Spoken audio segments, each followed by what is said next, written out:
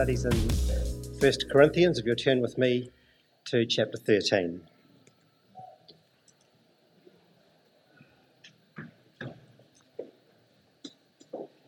And next week, Peter will be speaking on the permanence of love. We look forward to that message. Today, we're talking about the qualities of love. And we want to read from verses 4 to 7. Reading from the New International Version. Love is patient. Love is kind. It does not envy. It does not boast. It is not proud. It is not rude. It is not self-seeking. It is not easily angered. It keeps no record of wrongs. Love does not delight in evil, but rejoices with the truth. It always protects, always trusts, always hopes, and always perseveres. Well, we know that from reading our New Testament that the Apostle Paul loved his children. And boy, he had lots of children, didn't he? Lots of Christian children all over the Asian area. And he wanted them, there's something he really wanted for them from his heart. He wanted them to grow to maturity in Christ. And in Galatia, for example, at chapter 4, verse 19, Paul, though, had a problem. He said, "My dear children, for whom I am again in the pains of childbirth until Christ is formed in you. How I wish I could be with you now and change my tone because I am perplexed about you." So some of the churches that Paul planted flourished and did really well, and he had lots of praise for them. Others had various problems. Galatia was one, and obviously Corinth is another. And I just want you to consider three words for starters: formed, conform, and transformed. And we've read formed there in Galatians 4. And if we read now at Romans chapter 12 and verse 2, "Do not conform any longer to the pattern of this world, but be transformed by the renewing of your mind." And Paul, the Apostle Paul, was just so keen, so passionate to see Christ formed in them, and that they would be mature Christians, and that they wouldn't any longer conform to the pattern of this world. There's one translator who's put it this way: "Don't let the world squeeze you into its mould." Isn't that a wonderful thought? The world is putting pressure on you. It's putting pressure on us all the time to try and make us be like them. But we're different. We're a square peg, if you like, that won't go into a round hole. We're different. And God wants us to be transformed. And the word here is for formed is morpho, and to be transformed it's metamorphos, which when we think of a tadpole turning into a frog, for example, there's this dramatic change. And a larvae turning into a butterfly, it's a dramatic change. And God wants us to be from this inward transformation of our hearts towards Him, and that shows forth in our outward behaviour.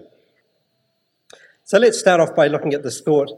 Love is patient, and the concept here is of long-suffering. Now, the New International translates it patient. The Authorised Version, I think, has got suffereth long. That's a really good translation because that's the context of this word patience, is long-suffering. And these first two here about love is patient and love is kind, it's just such a wonderful description of God Himself. That's what God is like. God is patient and God is kind. Now, last week we were on Boys Camp, Kenehi Boys Camp down at Jeffrey White's farm. And by the way, if you'd like to see some photos of the camp, Jeffrey's got a photo album with him today, some lovely photos of the boys' camp. And just thinking of patience, it was quite a challenge. In all the activities we ran, all the boys wanted to be first. "I'm first. You're not. Get out of my way." I'm first. And there just wasn't any patience there. They were all wanting to be first in these various activities. When we see in our Old Testament, for example, in Nehemiah chapter 9 and verse 30, speaking of the Lord, and this is Nehemiah's wonderful prayer, and he says, "For many years you were patient with them," meaning Israel.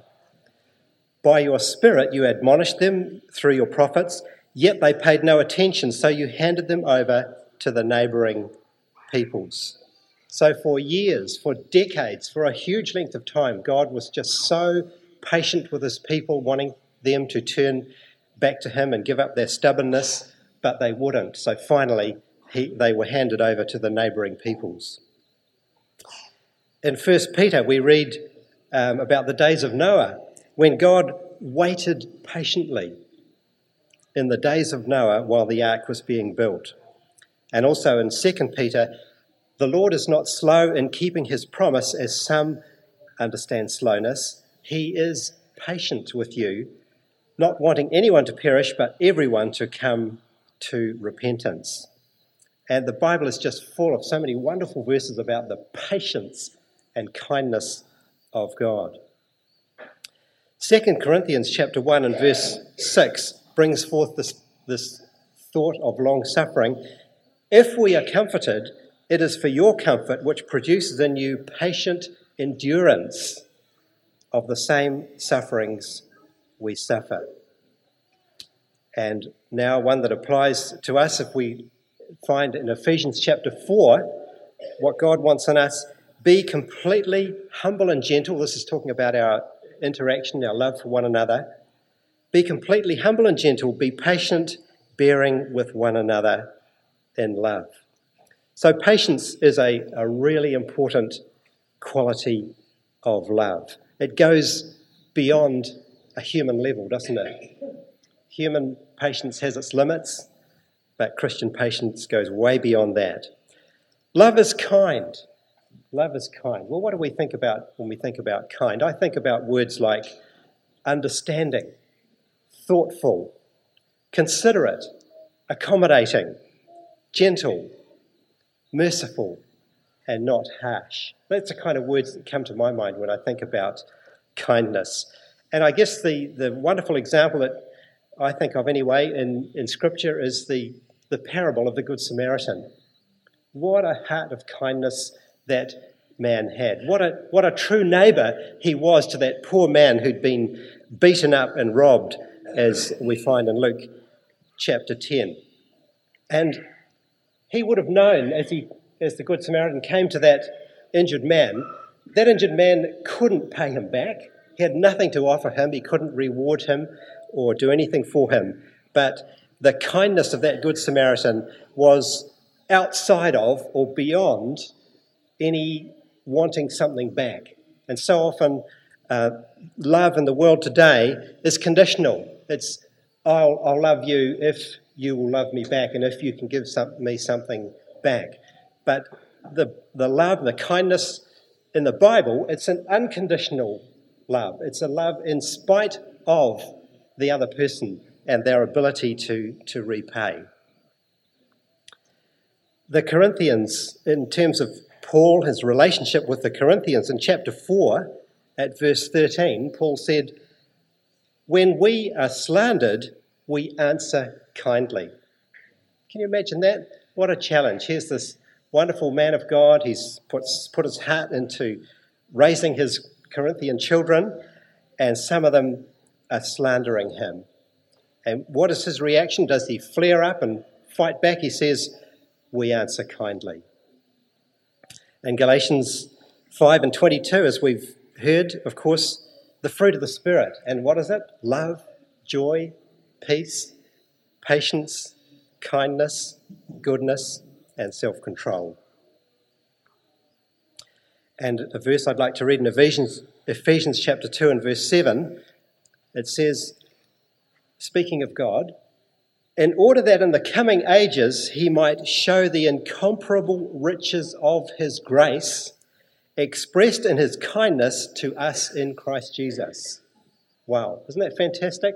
The person of God, and he's poured out his grace upon us, his kindness shown to us in what? In Christ Jesus. So when God gave his son to die on the cross, it was an act of his kindness towards us as the human race. And the coming day, that will be on display. The whole universe will see the grace of God, the power of God, the kindness of God, and God will be proved to be right after all. Now we come to the next section, and it's almost as if Paul is now firing off a series of bullets at the Corinthians, 7 in a row. It's almost like a machine gun. Pow, pow, pow. And there's 7 points here that seem to relate very, very closely to the Corinthian situation. Problems of envy, boasting, pride, rudeness, self-seeking, anger, and bitterness. So we'll try and identify how these points relate to the problems at Corinth. First of all, love, it does not envy. The idea I want you to think of here is something that's burning or boiling. And the concept here could be of good. It could be, like the Bible encourages us to have a passionate zeal for Christ, to be on fire for God, to be burning up for him. That's good. It's a passionate zeal. On the other hand, it could be bad. It could be burning with envy or boiling with jealousy. And in the Corinthian church, for example, in chapter 3, Paul said to them, at verse 3, "You are still worldly. For since there is jealousy and quarrelling among you, are you not worldly? Are you not acting like mere men? For when one says, 'I follow Paul,' and another, 'I follow Apollos,' are you not mere men?" So envy was obviously a problem in the Corinthian church. And I'm sure that as the Corinthians read this letter from Paul, they would have felt the impact of his words. And they thought, oh, that's us. Oh, yes, we've got a problem with envy. Oh, patience. Oh, yes, we've got a problem with patience. Oh, pride. We've got a problem with that. So in some ways, the Corinthian church had become a status-seeking church, worldly, and not principally of the Holy Spirit. But love, true love, is happy for others to have status, and let them have status and not be envious of that in any possible way. It does not boast.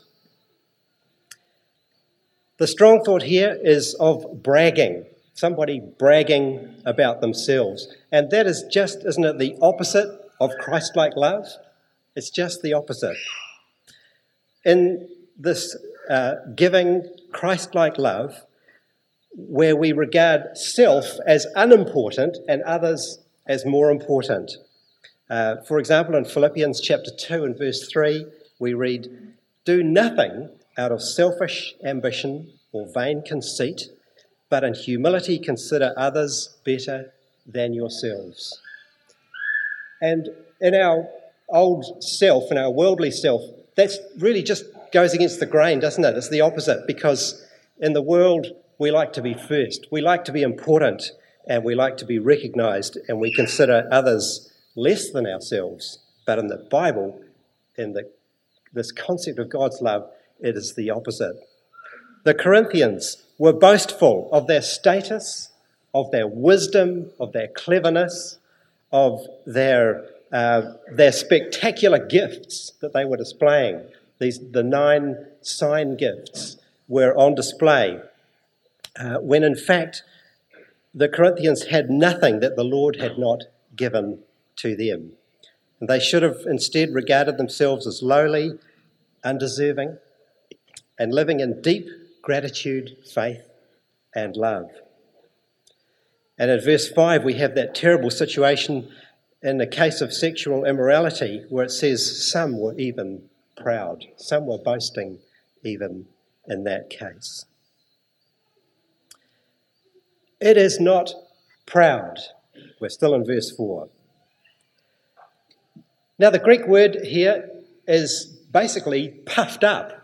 As if you get the bellows and you're blowing air into the fire with the bellows and you're puffing it up, you're puffing something up. Maybe it's if you've got a push bike, you're blowing up the inner tube and hoping it's going to stay up. So it's the word puffed up. Love is not inflated with its own importance. And frequently in this letter to the Corinthians, we find cases where people were proud. In chapter 4, verse 6, being puffed up with pride in one man over another. In chapter 4, verse 18, and we've got that here, some of you have become puffed up, as if I were not coming to you, but I will come to you very soon, if the Lord is willing. And then I'll find out not only how these puffed up people are talking, but what power they have. And in chapter 8, the first 3 verses, now about food sacrificed to idols. We've covered this. We know that we all possess knowledge. Knowledge, what does it do? Knowledge puffs up, but love builds up. The man who thinks he knows something does not yet know as he ought to know, but the man who loves God is known by God. And also in this section, I'd like to read from Colossians chapter 2, because this is really an important one as well. Colossians 2 and 18. Do not let anyone who delights in false humility and the worship of angels disqualify you for the prize. Such a person goes into great detail about what he's seen, and his unspiritual mind puffs him up with idle notions. So pride was obviously a problem in Corinth, but Paul is saying love is not proud. Verse 5, love is not rude. Well, what is Paul getting at here? What is this word rude? How is that to be translated? How is that to be understood? It's talking about things that are unseemly or not proper. And here's a definition for you. Things which are in defiance of social and moral standards with resulting disgrace, embarrassment and shame. And you recall Jeff was teaching us from chapter 11. This was an issue. The role of men and women, the conduct of men and women and their tasks and place within the church was unseemly. Their conduct at the Lord's Supper was improper. It was unseemly. And here's an example of it in that chapter. For as you eat, each of you goes ahead without waiting for anybody else. One remains hungry, another gets drunk. Don't you have homes to eat and drink in? Or do you despise the church of God and humiliate those who have nothing? So that's an example of unseemly, rude behaviour and conduct within the church at Corinth. That's the kind of thing that Paul would have been thinking of when he says love is not rude. In verse 5, again, it is not self-seeking. Let's think of that for a moment in terms of the believer's freedom. And we covered that in chapter 10. Everything is permissible, but not everything is beneficial. Everything is permissible, but not everything is constructive. Nobody should seek his own good, but the good of others. And it seems that in Corinth, the believers were really keen on practicing their freedoms. I can do this. I can do that. Doesn't affect me. I can handle it. I'm free. I'm free in Christ. But they weren't thinking of the risk of others, the good of others, and the possible risk of stumbling another Christian. So, in some sense, their attitude was self-seeking. But a real love is not self-centered. It's willing to lay aside its own desires and comforts, its own rights and freedoms, and to give its own time and resources for the good of others. And surely our Lord Jesus is the supreme example of that. He laid aside everything for us. And I'd like to read you from Mark chapter 10 and verses 42 to 45 about our Lord Jesus. Jesus called them together and said, "You know that those who are regarded as rulers of the Gentiles lord it over them, and their high officials exercise authority over them. Not so with you. Instead, whoever wants to become great among you must be your servant, and whoever wants to be first must be slave of all. For even the Son of Man did not come to be served, but to serve, and to give his life as a ransom for many." Who else in the universe had so much to lay aside but the Lord Jesus, as he laid aside his very life for you and for me? Love is not self-seeking. Love is not easily angered. To begin this section, I'd like to read from Exodus chapter 34 and at verse 6.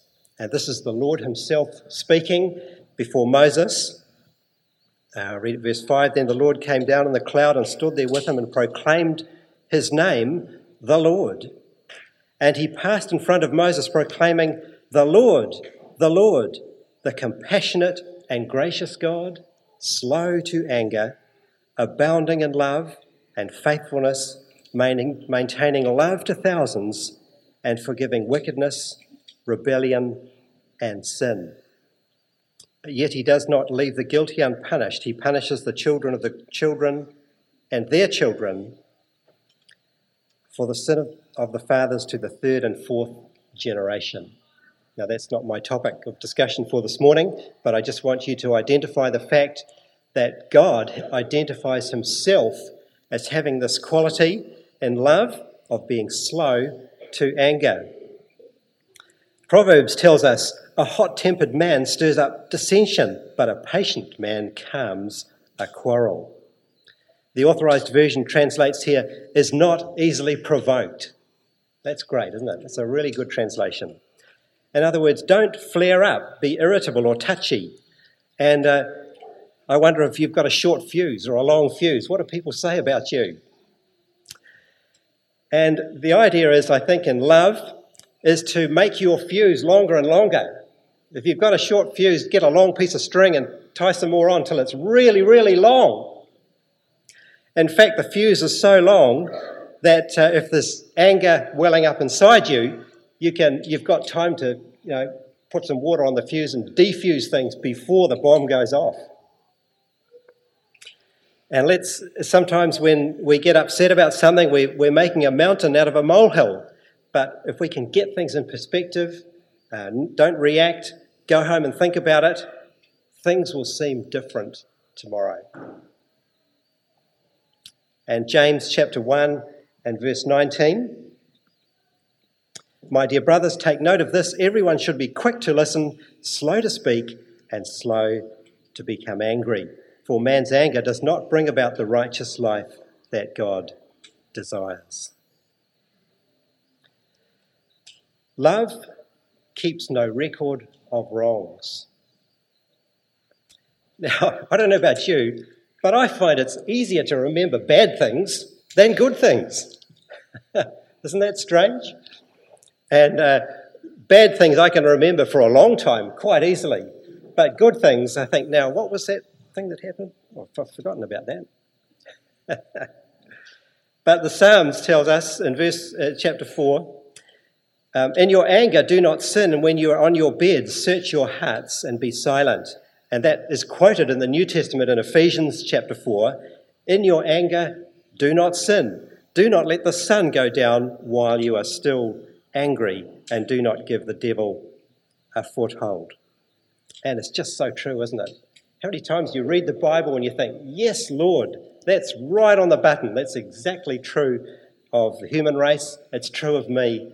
It's just so true. And I was thinking how love starts a new day without being shackled to yesterday's hurts. Think about that. If you were shackled to yesterday's hurts and last month's hurts and 10 years ago hurts, you're gradually getting slowed down, and your effectiveness in living your Christian life is becoming less and less.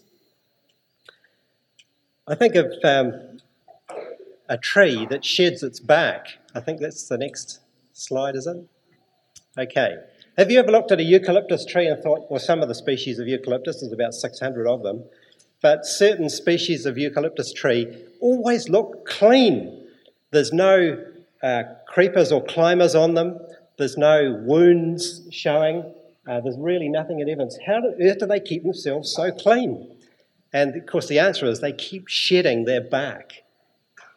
They keep shedding layers and layers of bark. So any creeper or climber that clings to that tree is actually just clinging to the outside skin of bark, and after a year or two it all falls off and the tree looks nice and clean. Well, I thought, what a wonderful thing about being a Christian. If we can just keep shedding hurts and problems and wrongs, so we're not keeping a record, we're shedding those things and staying clean for the Lord.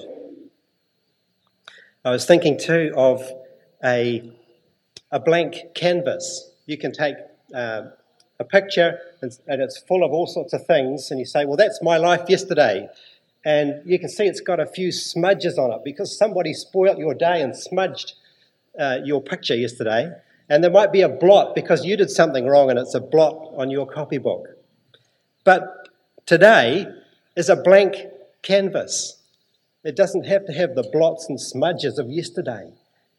God wants to paint a new picture in your life today and to move on from there. So it's just an example. When it comes to wrongs or hurts, you may well be right in your assessment of what someone else has done to you. Somebody else did treat you badly. That person has wronged you. They have hurt you. They were in the wrong.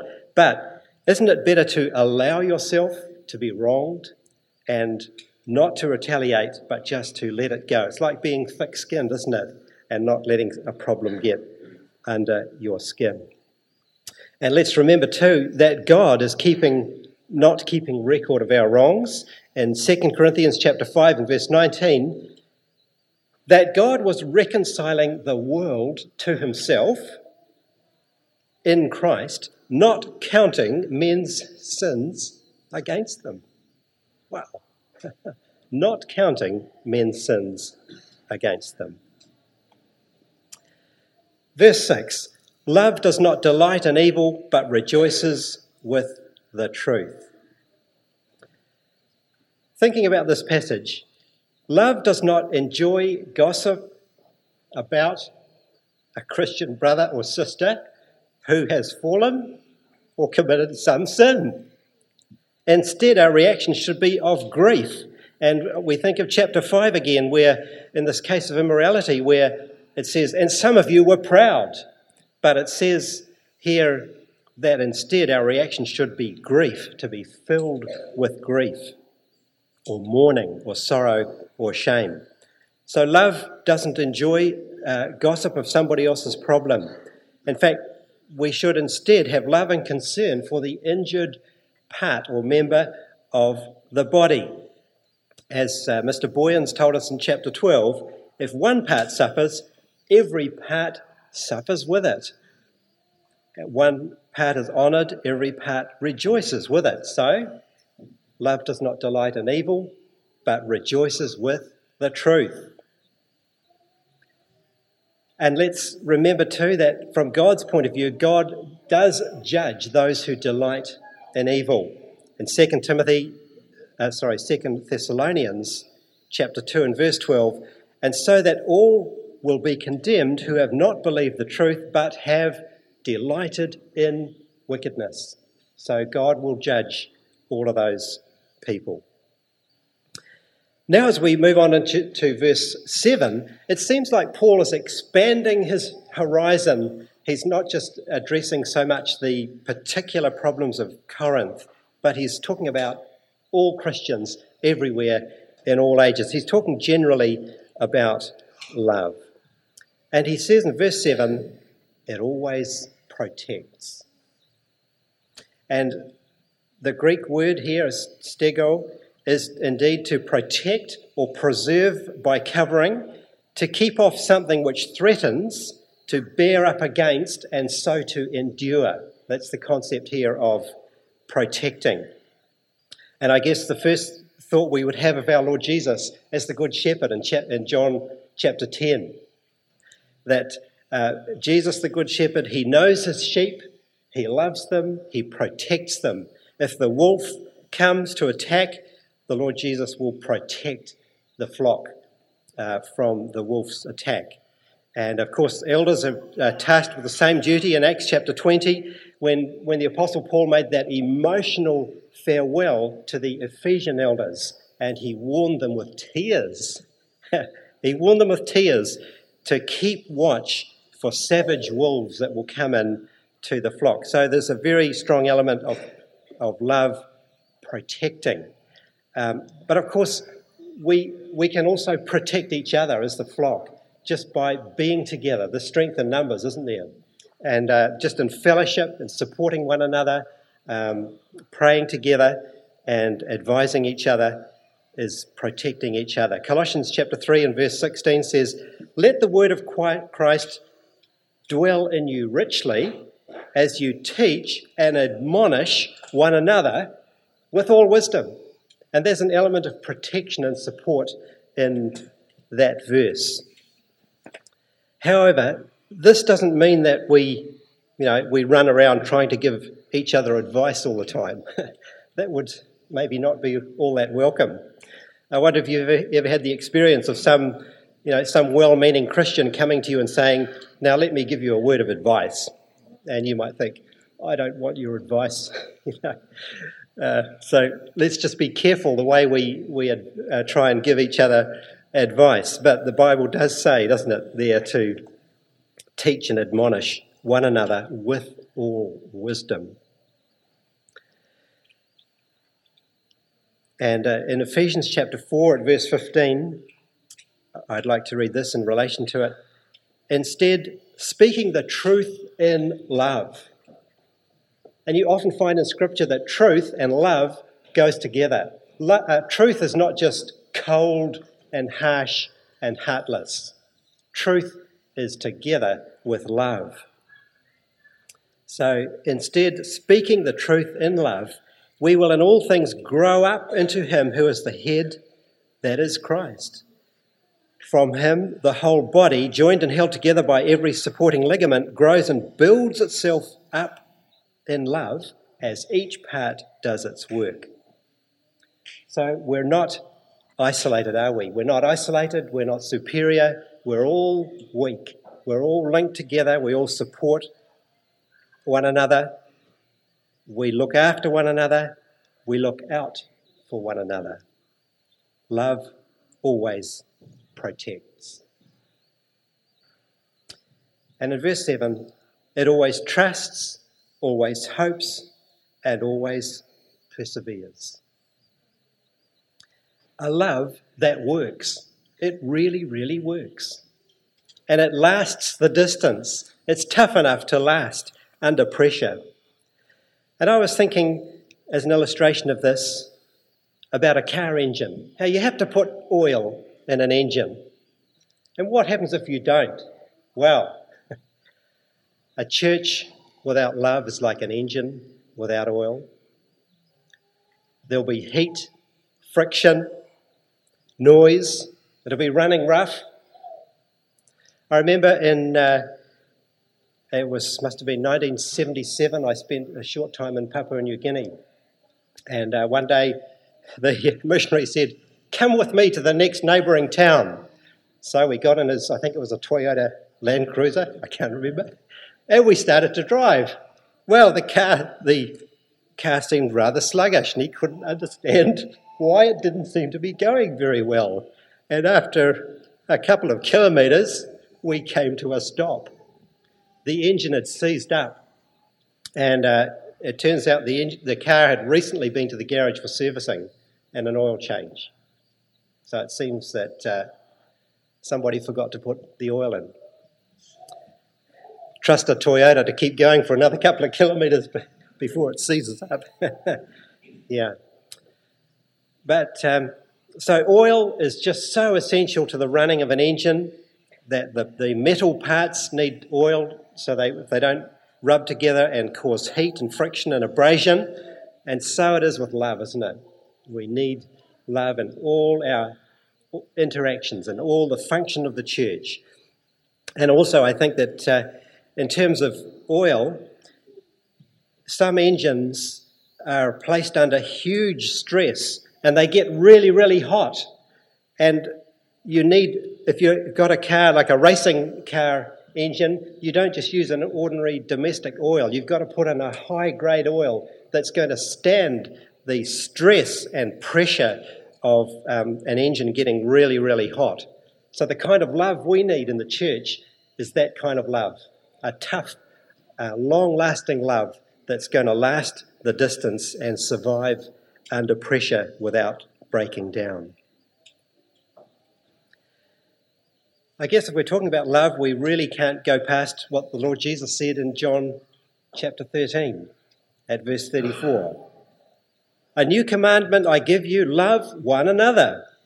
As I have loved you, you must love one another. By this all men will know that you are my disciples if you love one another. I wonder if you've ever thought, what's new? How could the Lord Jesus say that? Because the Old Testament is full of the love of God. What's new about this commandment? And we notice the Lord Jesus qualifies his statement by saying, as I have loved you. And I think that's the secret probably to understanding the new commandment. The love that the Lord Jesus has for us was a sacrificial love, even unto death. It was a servant attitude. For example, washing the disciples' feet and taking the very nature of a servant. The glorious God of heaven who took the form of a servant. And it's a giving love. And to me, those three qualities, you can probably think of more, that really make the love of the Lord Jesus is something new. And he could truly say a new commandment. In Galatians 2:20, we read, I have been crucified with Christ, and I no longer live. Wow. But Christ lives in me. The life I live in the body, I live by faith in the Son of God who loved me and gave himself for me. That giving, sacrificial, servant attitude love of our Lord Jesus. I just feel, what do I really know about love? I've been a Christian for many, many years and I'm still learning about the reality of love. And may we all continue to grow and develop in love for our Lord Jesus and for one another. Shall we pray? Heavenly Father, as we read this high, high standard of love, we feel so inadequate and we find it so hard to reach and measure up to that standard. So, Father, we just can only ask for your help, for the ministry of the Holy Spirit in us to enable us to show that true love that you want us to show. Help us this week, Lord, as we go through our daily tasks and occupations, Lord, that we might remember your love. And we pray and give thanks in Jesus' name.